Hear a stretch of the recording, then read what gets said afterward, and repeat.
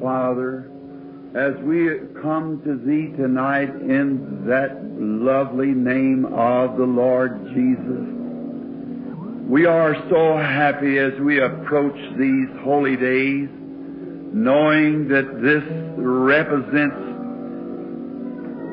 the greatest time on earth. It's when that all-sufficient sacrifice was made that poor lost sinners might be made free, and have this great hope that we have within our bosoms tonight that someday He will come again. And tonight, as approaching this pulpit, coming through the door and hearing this old song, we'll have a grand homecoming week. The first 10,000 years brings back memories of many years ago when we met here in the tabernacle before the great worldwide revival started.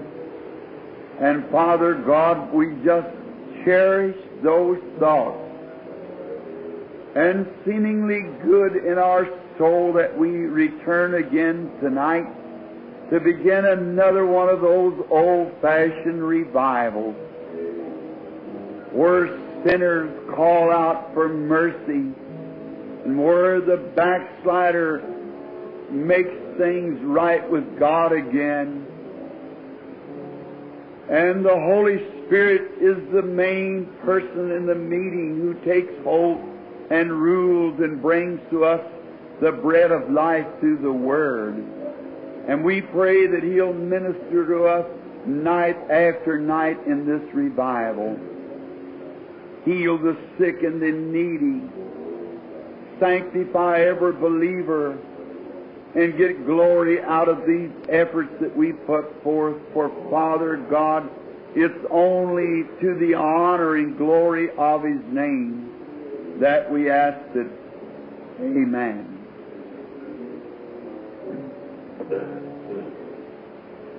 This is to fulfill a promise that I made 11 years ago.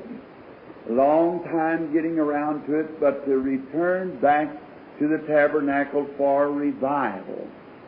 And now we know that our little tabernacle is insufficient in room for a revival, but we'll just jam in here and the best we can for the next few nights for the glory of God. And I love to have a meeting in the church. Many places we have them in stadiums and out in the outdoors, in the arenas. But there's something different when you have it in the church. There seems to be that it's a sweeter, closer fellowship when you're in the church. Out in those arenas, worldly places, we are grateful for the privilege of being out in oppression like a demon power that you have to break through before the revival ever starts. And then when you come into this church, it's a place where God dwells. It's coming to His house to have a meeting. And now we're glad tonight to see many of the old faces that I saw years ago in the ending up of my ministry here at the tabernacle. See Brother Grimm in, Brother Curtis, and Sister Angie and Sister Gertie here, and Brother Cox and Sister Cox, and oh my, so many of you, Sister Spencer and Brother Spencer, and all of you in here. We're so happy. Mama, Miss Slaughter, and Brother over here. Just great groups of you still. How many's in here from the time we started back? I mean, when I left in the revival to go out. Let's see your hands all over the church tonight. Just look at the hands. That's very fine. Now we know that revivals only come by the Holy Spirit. He's the one who brings revivals. And we can't do it ourselves. We can only make that effort, and God has to bless that effort, and we trust that He will. I was telling my wife on the road down, I never even got a chance to eat supper tonight. It's awfully busy. It was 2 o'clock yesterday afternoon before I ever got my shirt on from the time I got up yesterday morning. That's what the telephone part is. It's right at 2 o'clock when I had an emergency for Dr. Sam Adair in Louisville. And then so many other calls, the veterans, one from the hospital said, well, we've waited time after time, and if hell's any worse when we get there than what this misery's been waiting, and just a scream and a cry from everywhere. Hundreds of ministers. And I tell you, we're living in one of the greatest days that this world has ever known. One of the greatest times. And I'm so glad to see a hunger in the hearts of the people for more of God. Now, I have taken upon my heart praying that it is in the will of God. And by the way, there's some people standing back there. I wonder, we got a seat here, a little bench. I wonder if some way we couldn't fix that little bench, some of the ladies or something standing back there, that we could maybe here. Wonder if some of them hear something. Just walk up and get on the bench up here in front. Maybe, Brother Ben, we're glad to see you. And the last time I seen you, I was in San Fernando Valley, California, a few weeks ago. And here's places up here. If you care to come up, you folks in the back that's standing. And now, if you want to come up, why, come right ahead up. There's a seat extra up on the platform here, and some extra places here, and they'll be taken on the altar. We want you to be just as comfortable as you can. And I told my wife that I'd promised myself that by the help of God, I don't aim to hold the services long. I want to speak 30 minutes, the Lord willing. And that'll be a miracle in itself, because I just can't get started too quick. But I've just got to try. And and then the coming time, tomorrow night, tonight my subject is the second coming of the Lord. And tomorrow night is communion night, and I want to speak of communion from the Old Testament standpoint. And tomorrow night is the official communion night, for it is the night that our Lord was betrayed. And it's an official communion night, and after the services tomorrow night, the regular preaching service, then we will have communion. And everybody is invited to come with us and partake of this glorious article was left of our Lord Jesus to us. And then the next night, the Lord willing, being the night of the crucifixion, I wish to take from a different standpoint, maybe, from what you've been hearing on the radio, the crucifixion. And then on Saturday night, the entombment. Sunday morning at 6 o'clock, a sunrise service. At 10 o'clock, a baptismal service, and if there stands to be baptized, and then an Easter morning message.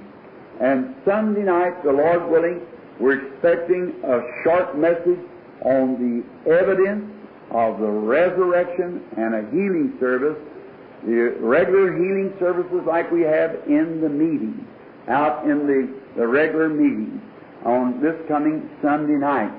And if you've never seen it and your friends has never seen the visible evidence of the resurrected Jesus, I hope that He will do as He has in the past years in the meetings, appear right here and do the same things that He did when He was here on earth. Amen. And we're looking forward to that time, that coming. That's right. Move right up and make yourself just as comfortable as possible. And I wonder if maybe tomorrow night we might be able to pick up some chairs somewhere. Maybe down at the funeral parlor somewhere that we could get some extras, maybe to get around on the side. We want everybody as comfortable as possibly can be. How many loves the Lord with all that is within you? Now, let's just set our affections towards Christ and just look now. We're not here for doctrines. We are here to worship the Lord. And we're just here to invite everybody of every creed, color, kind. It just doesn't matter here. We're just coming in to worship the Lord.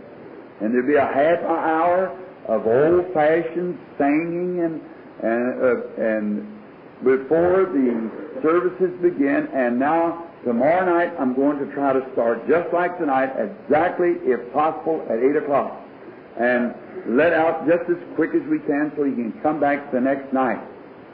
And now, everybody welcome, and our visitors, you're more than welcome to come into fellowship. And as soon as the service is over, you people of the church here that comes here, see that you shake everybody's hand that you possibly can. Amen. Just let down the bars now and just have a wonderful time. Amen. And you don't know what our Lord might do. This is an Easter time, and we're just anticipating great things.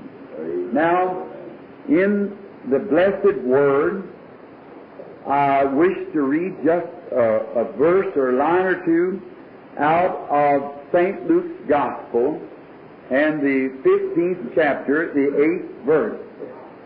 Either what woman, having 10 pieces of silver, if she shall lose one piece, does not light a candle and sweep the house and seek diligently until she has found it.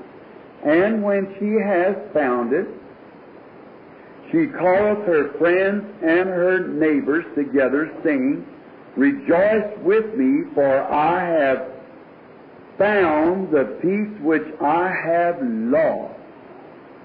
Now, that may seem like a very odd scripture for the second coming of Christ. But it's speaking of the second coming of Christ. And this great subject that we have here before us now is one of the most vital subjects in the entire Holy Writ.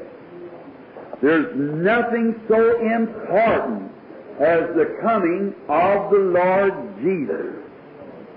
For if He does not come, we have been found false witnesses, or dead that's in the grave, or perished, and there is no hope left for us if Jesus doesn't come visibly the second time. And in the very light of the second coming was so important that this Holy Week that we are now approaching, that Jesus, when He was approaching it at the first time in the very shadows of the cross, He spoke very little of His death, burial, and resurrection. He spoke more on His second coming than He did on His death, burial, and resurrection. So in the light of this, it must be a very important subject. In the Old Testament, there is many times more scriptures in the Old Testament pertaining to the second coming of Christ than there was to the first coming of Christ. Everything to the human race now, after the atonement has been made, rests solemnly upon the second coming of the Lord. Now, we have different religions, and we have different motives and different theologies, but our Christian religion is based solemnly upon death, burial, and resurrection, and the second coming of the Lord. Oh, it's an important question. And as we are now approaching, to my most sincere thought, we are living in the very shadows of His second coming. There, to my way of seeing it, by the light of the Scripture, there is not one hope left for the church outside the second coming of the Lord. The world in its wild, pandemonic condition has got completely out of control of every man-made organization in the world. Kings cannot hold their subjects no more. Neither can dictators hold their subjects anymore. Democracy cannot hold its subjects anymore. And there is no hope left but the second coming of the Lord Jesus. And it's now one of the most horrible times for the unbelief and sinner that he has ever witnessed, because the doom time is close at hand. And it's the most blessed time for the believer, for his redemption is at hand.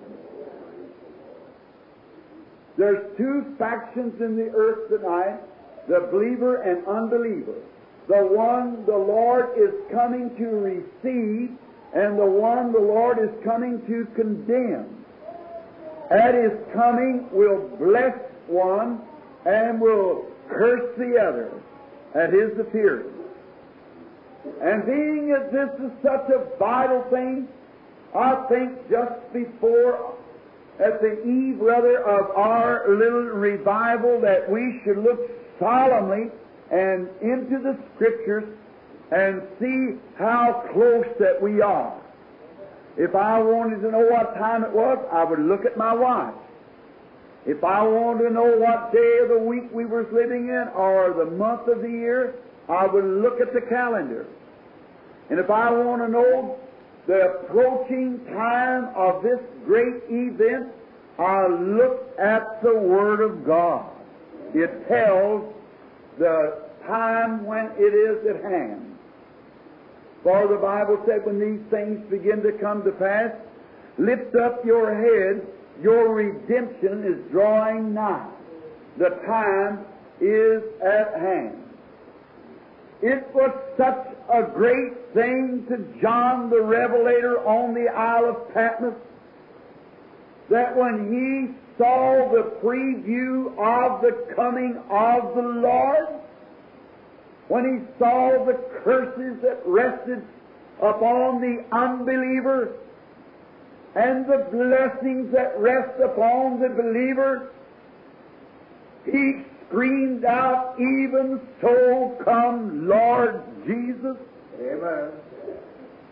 It so thrilled his heart after all he had seen the events before his coming. He screamed, "Even so come, Lord Jesus." Amen.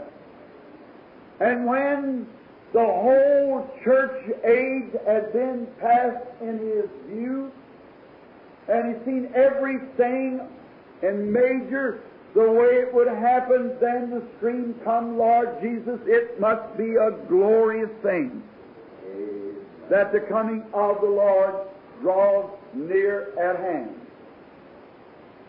Jesus, when His disciples had got to a place that they were looking at the carnal or the natural things of the earth. Now here we want to stop just a few minutes. It doesn't have to always be carnal that'll draw us away. Sometimes just the natural things will draw us away. Jesus' servants or His disciples was pointing to Him the city temple, Jerusalem. The great temple where the God in His Shekinah glory had appeared in the holiest of holies. And when they told him of how goodly the stones was placed in, how the great mastermind of God had ordained that these stones was cut in many places in the world and come together, and in 40 years of its erecting, there wasn't even to a buzz of a saw or the sound of a hammer. It was so masterly put together, and it how God had come in over the cherubim, and it showed forth His Shekinah glory, and how they had great hope in this great church. And Jesus told them, "See not all these things." Yet it was a holy place. It was a good place. It was a place, house of the dwelling of the Lord. But Jesus said, "Don't see these things. I've got something to tell you that's far greater than this. For there's coming a time," He said, "that there will not be one stone left up on the other. No matter how well we try to take care of our physical being, no matter how hard we work for our organization, how hard we work in the church for our orders of the church, there's coming a time when all those things will vanish and pass away." Jesus began to tell them that, and they said, "What will be the sign of the coming of the end of the world?" And Jesus began to speak to them. "The time will come when there will not be stone left upon the other. You shall hear of wars and rumors of wars, pestilence, earthquakes in divers places." And the other day over in California, up in Oakland, when it was our privilege to be there in a meeting, and it was the first time that my wife had ever been in an earthquake. I was sitting in the barber shop, and the room shook just a little, and the radio quickly announced an earthquake was on. Said they're looking for another in about 8 minutes. And I thought, oh, what if this is the last one? I hurried from the barber shop, met my wife who was waiting on the street, walked into a little drug store to get some little picture cards to send back to our loved ones. And while we were there, one of the most mysterious, funny feelings that man could ever feel, the whole earth began to rock. The bottles began to fall from the shelf. The flues began to fall off the buildings and into the street, overrun the people screaming and crying as the plaster fell from the walls, and the big buildings with 30 and 40 stories rocked together until the smoke or dust from the mortar went up like great mushrooms, and people began to scream and run. I said, that is the finger of Almighty God saying the handwritings on the wall. Jesus said, when you hear of earthquakes in divers places, the earth split open down a highway for a long ways, about 5 foot, and went way down hundreds of feet in the earth. One place the entire highway dropped in. And I thought as that split open, I could just almost see the finger of Almighty God saying, and there shall be earthquakes in divers places. While the day was going on, 8 different earthquakes rocked that city, and beer joints stayed open, and drunks swarmed into the streets, and women walked the streets half dressed, and everything as if nothing had ever happened. People are so earthbound today till I don't know what it will take to shake this country. They just seem to be so unconcerned. They don't notice. And one man even made a remark as I heard him with my own eyes. Said, "Did you see what I did? I shook my fist. I am the Superman." And I thought, such blasphemy. I never thought so much of that as blasphemy as I did right here in our own city. As I was going out the highway last evening to Georgetown, as you cross the sections out here, just before you hit the new highway coming forth, there was a great sign sticking up there, and it said, "He is risen, has life." And the very next sign, then two alone, said, "Where there is Budweiser beer, there is life." I thought, such blasphemy. That's all there is to it. And the Bible said that before the second coming of Christ, that man should be blasphemers, walking in their own ungodly lust, truce breakers and false accusers. How the world has become in such a delusion. In Bombay, India, recently, when Billy, my boy, and I were there in a great meeting where tens of thousands of Hindus gave their life to Christ, there come a great warning.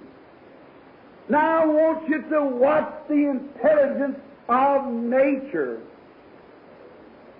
And all of a sudden, for some unknown reason, all the little birds in the city begin to leave for the country. And birds by swarms left for the country. And they begin to notice all the cattle and the sheep and the ox. But in India, their fences is not like ours. They're not wooden fences, they're great rock fences that's built high. And all the cattle begin to get away from the wall and get away from the building and go way out in the middle of the field and begin to mill around out in the middle of the field. Then all of a sudden a great earthquake struck and shook down the walls. Trees rocked, missiles flew, and the birds never returned, and the cattle stayed out in the field. And men went right along thinking it was all right, and the next day another earthquake rocked, and more buildings turned over, and the missiles flew. And on the third day, the cattle went back to the walls, and the birds returned to the city. Amen. Oh, he who feeds the sparrow, he that brought his little creatures into the ark, still lives and reigns, and they seem to have more intelligence about God than man does who he created in his image. When man blasphemes the little creatures of the earth, God provides for them, and they made their way away from the big walls. They'd have been killed. The birds would have been mashed in the cracks of the rock as it rocked to and fro. Signs of his coming. Oh, it's a great day that we're now living in. Earthquakes in divers places, pestilence, all those things that Jesus spoke of is here. To my way of seeing it, I don't see anything left but the coming of the Lord. It's at hand. Jesus also in His address to His people, He said, learn a parable of the fig tree. When it is tender and begins to put forth leaves, you say summer is nigh. And when you see these things begin to come to pass, know that the time is at hand. Notice what the fig tree was. The fig tree has always been the Jewish nation. He said not only the fig tree, but the other trees. When you see the fig tree and all the other trees putting forth their buds. Now He spoke not only of the fig tree, but the other trees. Now let's just notice when it's putting forth its buds. We have lived in a very peculiar time in the past few years. The Gentile church has had one of the greatest revivals that it's ever had since the days of the apostles. Or the Gentile church didn't have the revival then. It was the Jewish church that had the revival. But the Gentile church in the past 10 or 12 years has had the greatest revival of the history. We are thinking of the Martin Luther revival. Yes, sir. It was a great, but that was in Germany alone. We're thinking of the Wesley revival. That was in England. It spread forth over here in a few of the British Isles, but never took too much effect. But in this day, this revival that's on of the supernatural has absolutely covered from sea to boundless sea. Amen. The world over, through great radio and magazines and evangelists who went out unsponsored by mankind and has brought a revival that tens of thousands times thousands of souls have been born into the kingdom of God. In my own little fragile ministry that the Lord has given me, I've seen well over 1 million souls come to the kingdom of God. Amen. Think of it. When others of these great ministries who sweep out in radio and so forth to the millions, there's revival fires that's burnt on every hill in the world. Practically since about 10 years ago, since we got started in the revival. We're at the end time. Now, notice, then just before that, He prophesied here and said the walls of Jerusalem would be trod down by the Gentiles until the Gentile dispensation would be finished.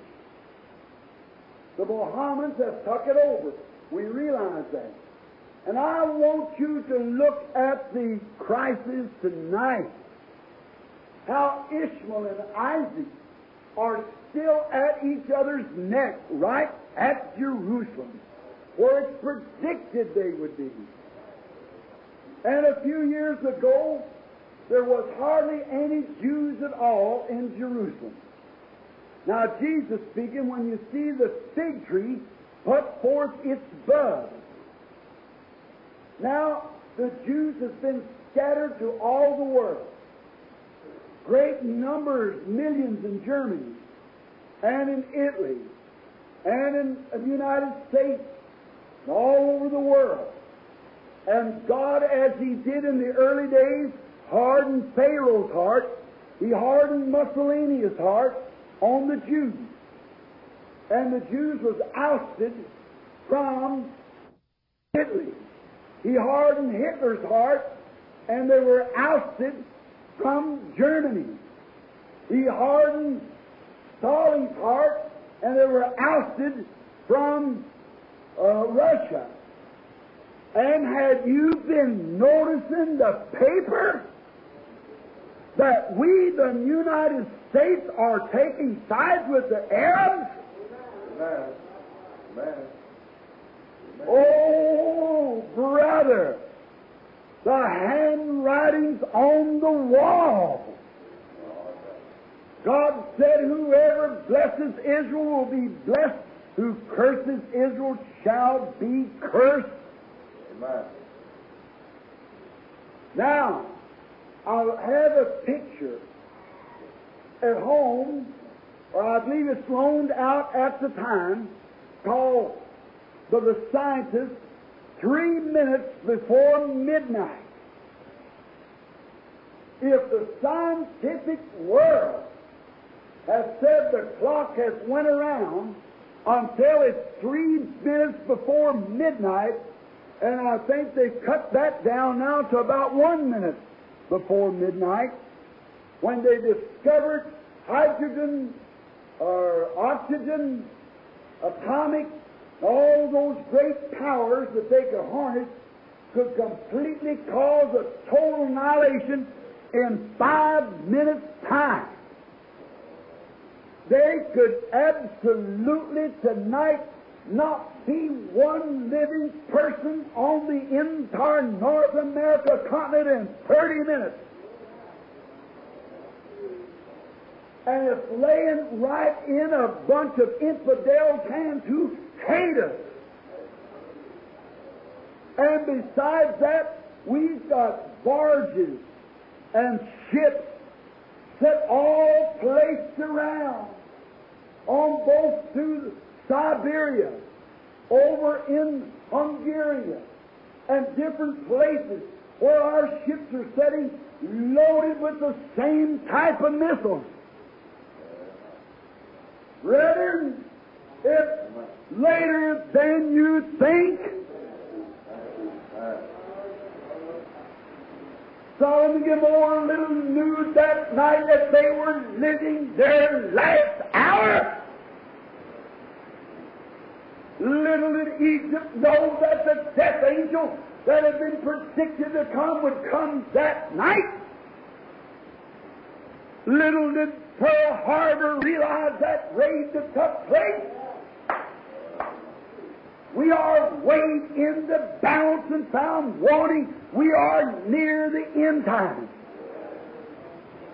What would happen if they, right in Moscow, could direct them missiles guided by the stars and radar, could land that bomb exactly on 4th Street in Louisville if they wanted to? Right. And we can stand out there in the sea somewhere on our ships and direct one right straight on the capital of Moscow if we want to. What would happen, my brother, if that great missile turning would take place and this country would receive a shake at the same hour, we turn loose the same things and shake it to the other side, and we're living on a little bitty, tiny, thin crust anyhow? When the earthquake just eat around until it's like hauling out an egg, it should make one big burst, and this 8,000 miles thick of lateral spurt into the air. It would do exactly what God said would take place. We're at the end time. We're here. No way to stop it. All the begging we might put to Eisenhower in every county, and it will never stop it. Jesus Christ said these times would come. We're here. The fig tree putting forth its bud. In this picture, way down in Iran, you read in the Look magazine how that they took big planes that went down there and got plane loads of these Jews. Thousands of them. Been down there since the carrying away of Babylon. been in there for 2,500 years and had been left down there. They were plowing with old wooden instruments. They know nothing about Jesus ever being on earth. They know nothing about anything but their old Jewish traditions that they had lived by. And when these planes set out and begin to load these Jews on to take them back to the homeland, the prophet prophesied 28 or 3,000 years ago and said, when they come out of that captivity, God will bring them forth on the wings of eagles. Amen. The prophet saw the plane coming. He saw them setting down and picking them up and taking them back to the homeland. He didn't know what to call it. He just looked like an eagle to him. So he said they'd be brought back on the wings of eagles. And when they got out of the airships, and the young was helping the old, they were interviewed. And they said, have you come back to the homeland to die? They said, no, we've come back to see the Messiah. Amen. Oh, great steamships from around the world in the last few years have steamed into Jerusalem with aged Jews, young and old, dressed in their garbs from the east, from the west, and hanging over the capital of Jerusalem is that old 6-point Star of David, the oldest flag in the world that hasn't flied for 2,500 years, is declared a nation tonight. Amen. Fig tree is putting forth her buds. Jerusalem is growing. The Lord is restoring the signs that the prophet foretold, that Gentile days numbered with horrors and cumbers. Return, O dispersed to your own. Amen. For the day of redemption is near. Man's hearts are failing for fear. Be filled with God's Spirit, your lamps trimmed and clear. Look up, your redemption's drawing near. Amen. It's later than we think. We don't come to church to occupy a pew. We do not come to church to hear a good sermon or come to church to hear good music. They're all got their place. But what we better come to church to do is check up with God and our soul salvation. For the day of redemption is near. Jesus Christ, God's Son, likened this, he said, to a woman. And in our subject tonight, we find this woman, her husband had gone. And she had lost one of the coins out of her tablet. Now, I will try to explain that. Today, if a woman is married, she should wear a wedding ring as a sign that she's married. That's to keep other men from having anything to do with her. They look and they see she's a married woman. In those days, they didn't have wedding rings. They had a tablet, they call it tablet, they put on their head. It had 10 coins, and it went around their head. And that was a sign they were a married woman. And no man was to fool with them. No boys was to flirt with them. They were married. Each one of those coins, if we only have time, but I have it, I'm going to try to keep my word as close as possible. I could tell you what each one of those coins meant. It was placed in there, and each coin meant a certain virtue of that woman. The first, meaning her love to her husband. Second, her pledge of virtue to live clean for him. and the 3rd and 4th and 5th on to the 9th and 10th. If you want to look it up, look in Galatians 5. You'll find out that that woman represented the church. And the church is an espoused wife to Christ. And the tablet that the church is supposed to wear is found in Galatians 5, which is love, joy, peace, long-suffering, goodness, meekness, gentleness, patience. That is the tablet that's supposed to be worn in the church. Brotherly love, kindness, fellowship. And this woman, when it must have been along about dark, that she realized that she lost one of those coins. Oh, if there ever was a time that the church ought to take inventory to find out if you got all the coins on, it should be now. It's getting dark. The very haunt and clouds of destroying civilization is hanging over the earth. Sin and debauch on every hand. We're living in a tremendous time when there's wickedness. People who go to church just for a sham. People who go to church to try to hide from their meanness. People who go to church and profess Christianity and live like the rest of the world. Drinking, smoking, gambling, women immorally dressed, wearing clothes that they oughtn't to wear in their own dressing room, out on the streets before public.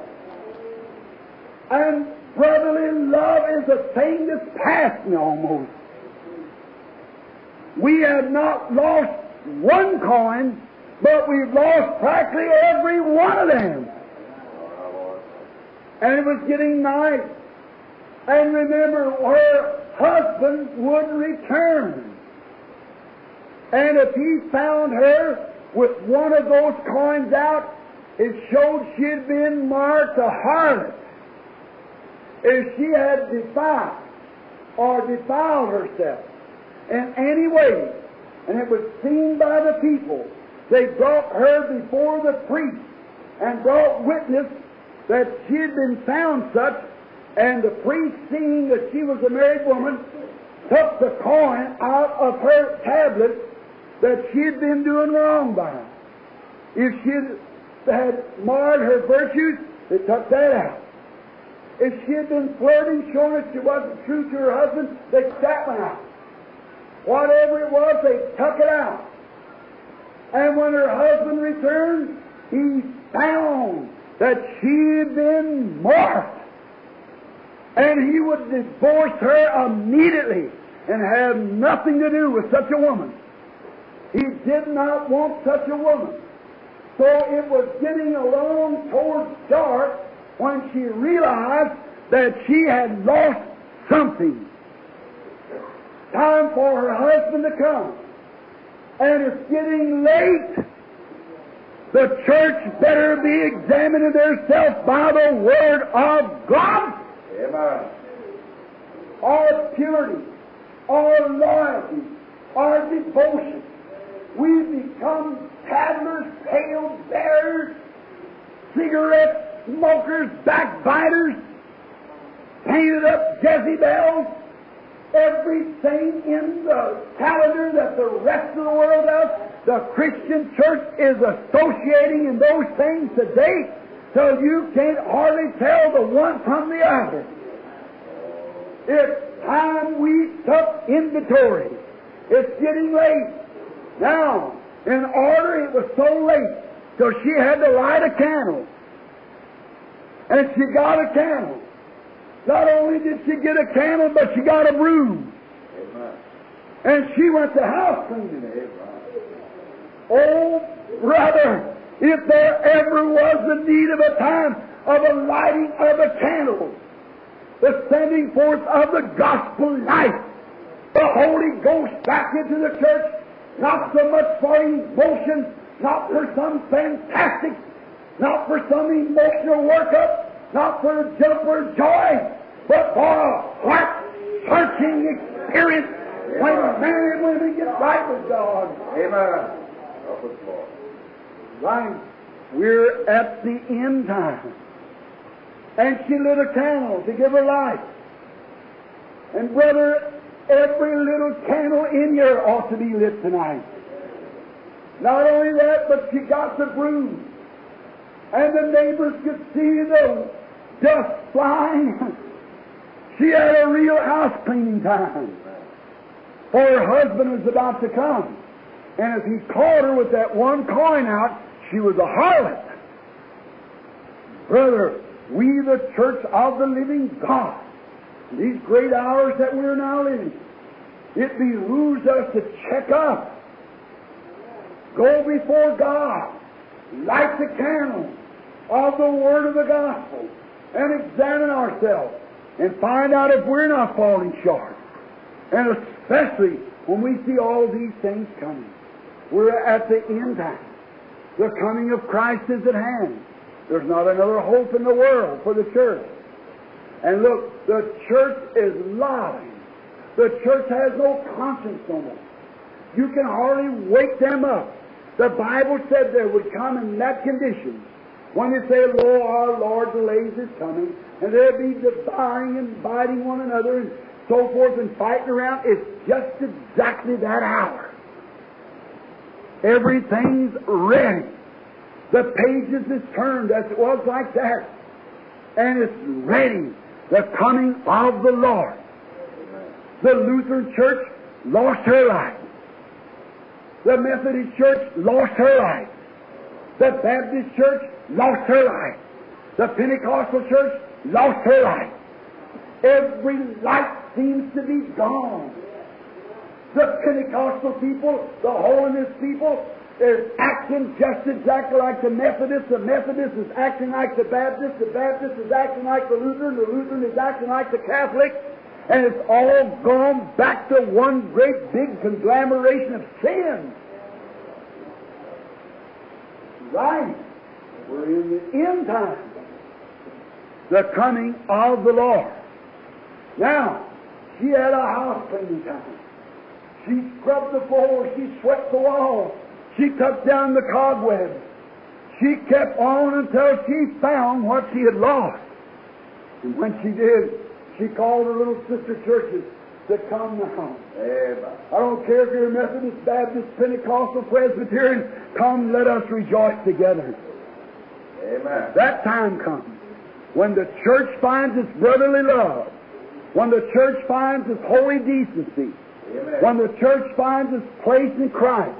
It'll call to the other members of the body, come and rejoice with us. Amen. God wants the church to love Him. I believe it was Sunday morning when I was speaking on the virtues of woman. How blessed! Who could find a sweeter thing than to come home tired when God has given a man a wife? A woman and a man is inseparable. They are one. In the creation, God created them first, both together, and they're one, heart, soul, mind, and everything. When He made man in the dust of the earth, He separated from his wife. When He made Eve, He didn't go make a woman, pick up some more dirt, but He took from the side of Adam a rib and made his wife. He said, she's bone of my bone, flesh of my flesh. They were one in heart, soul, and body. It's a type of Christ. God didn't take Christ's church from a creed. Neither did He take it from a denomination. He's taken it from the heart of Christ. The Spirit inside to the blood. My brother, sister, I don't care how religious you might be. If you're not covered by the blood, you're lost. Amen. We'll get into that day after tomorrow night. Show how vital it is. But you're lost without the blood. Now, then when He made that wife, she was a companion. It was something for Him to love. It was part of Him. Now listen close. A man or a woman can never go to heaven except they are born again. Amen. I don't mean because you spoke with tongues. I don't mean because you shouted. I don't mean because you danced. I don't mean because you went to church and been regular. Wear a button for your faithfulness. Those things are all right, but that's not it. There has got to be absolutely a union connection between you and Christ, and you become one. Praise the Lord. You are one. And if you're not, how could you imagine coming in at night time tired, weary, worn? If you're a farmer, mechanic, preacher, whatever you are, come in. When you go into your little home, you're longing until you can get there. You open the door, and a sweet little wife stands there. She greets you. She's all prettied and cleaned up. She walks over and kisses you on the cheek. She says, Dad, you're tired. She sets you down in a chair. She sets herself down on your lap. She puts her arms around you, and she pats you. It just seems like then that you're not tired. Something picks you up. It's something that God gave you for that purpose. It's a part of you. Now, if she's a true wife, but what if those lips has kissed another man that day or some other time? What if you're conscious of that? What if them arms has hugged another man? She is absolutely an abomination on your lap. That kiss burns like a Judas kiss. Those arms, you'd rather they wouldn't be around you. Oh, she may be all prettied up. Her hair may be curly. Her eyes may be brown. Her cheeks may be rosy. Her little skirts may be ironed. She may be so pretty. But if that real, genuine, godly respect and love and confidence is in there, she'd be better off to stay off your lap. You don't want nothing to do with her. She's an impediment to you. I don't care how pretty she makes herself. She's still wrong until she is proven to be a real, genuine sweetheart, loving nobody but you. No other kiss from her lips but yours. No other arms to hold her but yours. And you know it. What a feeling, what a consolation. That is husband and wife, which is type of Christ and His church. And when you go to your church, you may have the best pews in the city. You may have the highest steeple there is in the city. You may have the best pipe organs. You may dress the best. You may sing like a mockingbird. But all of that, if you're kissing and flirting with the world, that kiss on the cheeks of Christ is a Judatarian kiss. Amen. He doesn't want nothing to do with you. He looks upon your wedding engagement ring, and He finds the tablet moved. He finds love has gone. It's a form. He finds loyalty has gone. You've committed fornications with the world. Amen. You go to dances and boogie-woogie parties and watch old dirty television programs. You are committing adultery with Christ on Him and calling Him your husband. Amen. The Bible said, you say, I am rich. I have need of nothing. But He said, you don't know that you are naked, miserable, blind, poor, and don't know it. It's time we lit a candle and swept the house. Amen. Help us, The Lord. coming of the Lord is at hand. Amen. Let's think that over just a few minutes. while we bow our heads, will you? Would you turn to the piano, sister?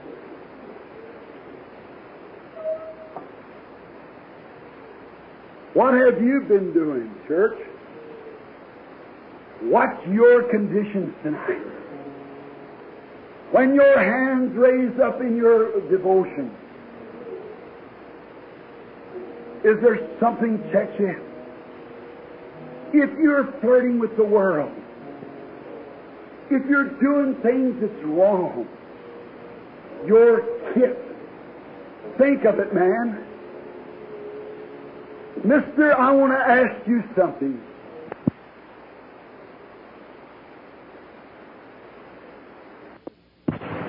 And this goes for Miss too. Mrs. Young lady, what would you think of your boyfriend if you knew you seen him out kissing and going on with other girls, and you were engaged to him, and he come over and pat you on the hand and say, "Dear, I love you only." You'd say, "You little hypocrite. Get out of my view." What would you think of it, mister? We're not only engaged, but we're married. The church is married to Christ. We are the wife of Christ, bringing forth children. How would you like to come home of a night for your devotion to your wife, and she's got a bunch of little children, and you find that day, and when she comes in, all her nails may be painted? That is, if you're of the world. She might look ever so pretty, but you know, think of it, brother, if that woman's been kissing other men, if those arms that's around you, telling you she loves you, and you know that she loves others too, her love is not true. Her love is not true. It don't belong to you. It belongs to others also. If there's any man about you, you scoot her off your lap. Think of what a feeling that would be. Think of it, lady, if your husband come home.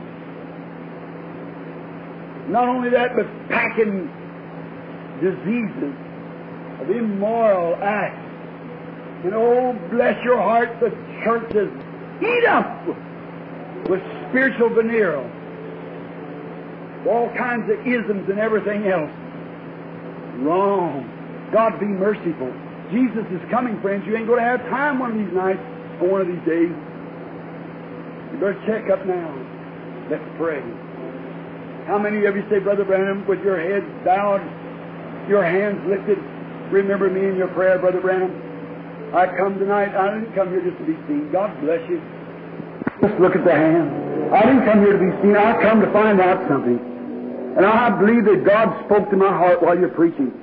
And I realize that I'm wrong. I want to be a real, true Christian. I want to be a real lover. That when I go to my Lord and kneel on my knees, I want Him to embrace me in His arms. Say, "Oh, my lover." You remember Solomon, how he spoke of it? He said, "Come, my love, let us walk through the pomegranates. Let us walk through the garden of spices." How he said her lips looked like rosebuds and so forth. How he loved his little wife. Said, "Come, let us go and take our fill of love." When you get down to your altar to pray, is your heart so true and your soul so unadulterated that you say, "Lord God, let us take our love"? And He said, "Yes, my lover, I love you." Or have you been committing fornication? Have you been flirting with the world?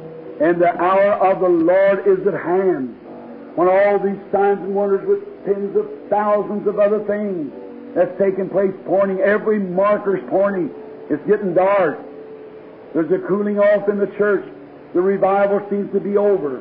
The last bit is about finished. And here we find ourselves in adultery. What will He do? He'll shove us from His lap and say, "Depart from me, you workers of iniquity." Now, if there's someone here would like to be remembered again, I might ask at this minute, raise your hands to God. Say, "I now surrender," and say, "By God's grace from tonight on, I'll live a true life for God's help." God bless you. God bless you. You, brother. You, sister. You, young lady. You, sir. You, brother. You over here, down there, you young man. Is there a person here that has never been saved and say, Brother Branham, remember me, I've never been born again. I know I'm not. Listen, you're not saved until you're born again. You just turned your face towards something. But when you accept Christ, you're born again. You say, Brother Branham, I've never accepted it. I know I'm wrong. I now raise my hands and say, you remember me too. I've never been saved. I've never even tried to serve Christ, but I want to try it. Pray for me, Brother Branham. Will you raise your hand? Someone in here now? Is there one person in here that's never been a Christian? Would like to raise your hand and say, remember me, brother, in prayer? God bless you, son.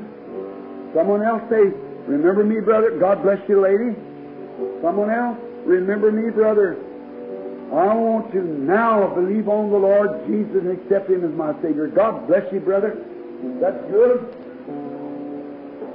Someone criticized me the other day saying, Brother Branham, why do you say raise your hand? Listen, there's no one believes in the altar call any more than I do. I believe in coming to the altar. That's good. But that doesn't save you. It's your opinion, your decision of Christ. You say, well, if I walk up to the altar, that's good. But, brother, did you realize when you raise your hand, you break every scientific law there is? Your hand, by nature, by gravitation, ought to hang down. If you raise your hand, it shows there's a supernatural being in you that's able to defy the laws of nature to raise your hand towards your Creator. Something in your heart made a decision. God sees you raising your hands just the same as He sees you at the altar. That's exactly right. If you mean it, God means it too. But look, friends, you can't be halfway. You've got to mean it. Now let us pray. Blessed Heavenly Father, tonight at the beginning of this revival, as our time has swept up now and a little past, I pray Thee to be merciful to these people and grant, Almighty God, that here tonight at least 20 hands went up in the building, that they needed Christ. Oh God, it's their souls. The spirit of oil is just about burnt out. There won't be much more. When the last drop's gone from the bucket or the container, there'll be no more oil put in lamps. They realize that they're in the last days. There's not a hope on earth for us outside of Christ. I pray tonight, Lord, that somehow, in the solemnness of this moment, this solemnity, that You will now send the Holy Spirit that made them raise their hands and save them from a life of sin. Grant it, Father. And may before this meeting shall end, may there be literally dozens of them, many shouting with the Holy Spirit. May this baptistry just be one after the other, baptized in the precious name of our Lord Jesus Christ on Easter morning, rising to newness of life.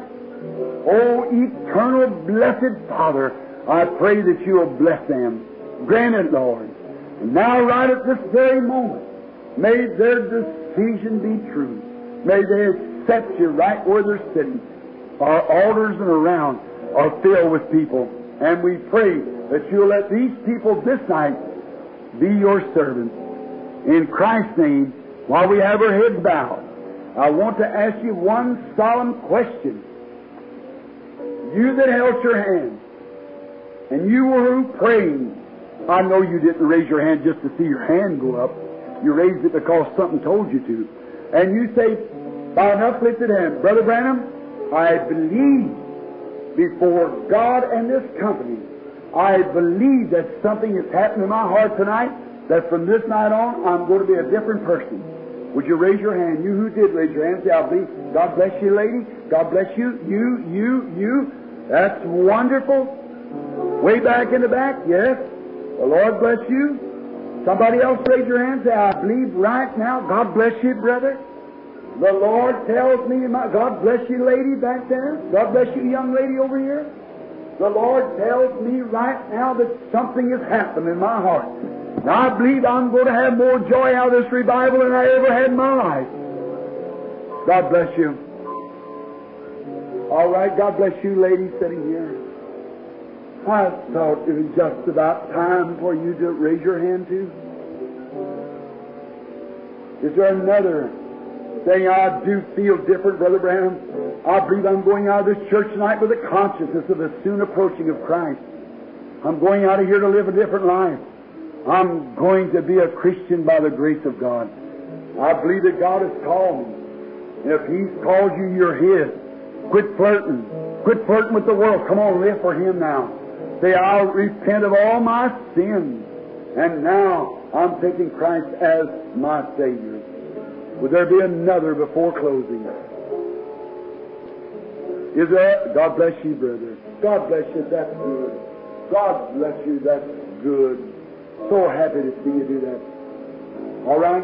Beginning of the night now. It's a little. We just don't want to put too much squeeze to it. We'll only let out early so you can get back tomorrow night. Just before we close, is there a sick person? Well, raise your hand and say, pray for me, Brother Branham. All right? That's 5, 6, 7, 8, 9, 10 hands, 11, 12. All right? Now 13, 14. All right, 15. Let us bow now. Blessed Heavenly Father, you've seen those hands. And oh, they are here for a purpose. Maybe they're Christians, but they need your great help. And we realize, Lord, that you cried out through David, said, forget not all His benefits, who forgives all of our iniquity, who heals all of our diseases. I pray that the blood of Christ will rest preciously upon them, and they'll be healed to enjoy this coming meeting. Grant it, Lord. Through Christ's name we ask it. Amen. Let us stand now.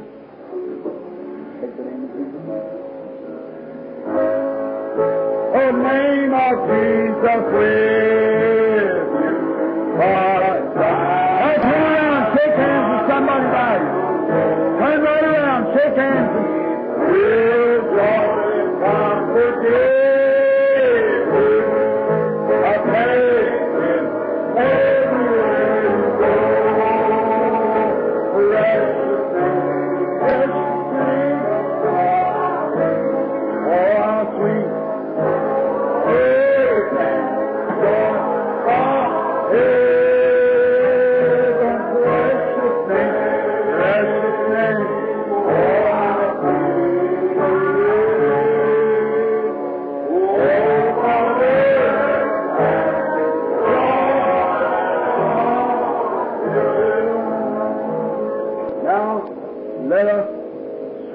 As we face this way, sing softly, at the name of Jesus bowing,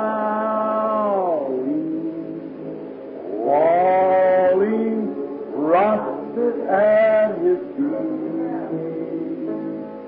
King of kings in heaven will crown Him. Oh, when our journey precious man, blessed, oh how sweet, oh Father, and joy of heaven, precious name, oh how sweet, oh Father.